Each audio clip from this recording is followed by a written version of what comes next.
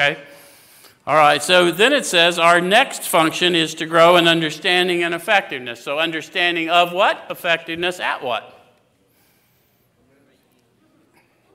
There's no right or wrong answer. Everyone went, whew. How many of you have grown in understanding of yourself as sick as opposed to just bad or flawed in some way? How many of you have grown in understanding of others as sick instead of, right? How many of you have grown in understanding of God once you realized that God was an experience rather than somebody's idea? Okay, so you're growing in understanding of all those things. Effectiveness at what? Helping people. How many of you have found that sometimes silence is much more help than advice? How many of you have found that sometimes you should wait till someone tells you what they want from you before you decide what they need?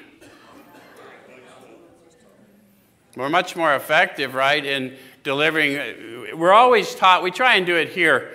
We try and show people our faith, not tell them about it.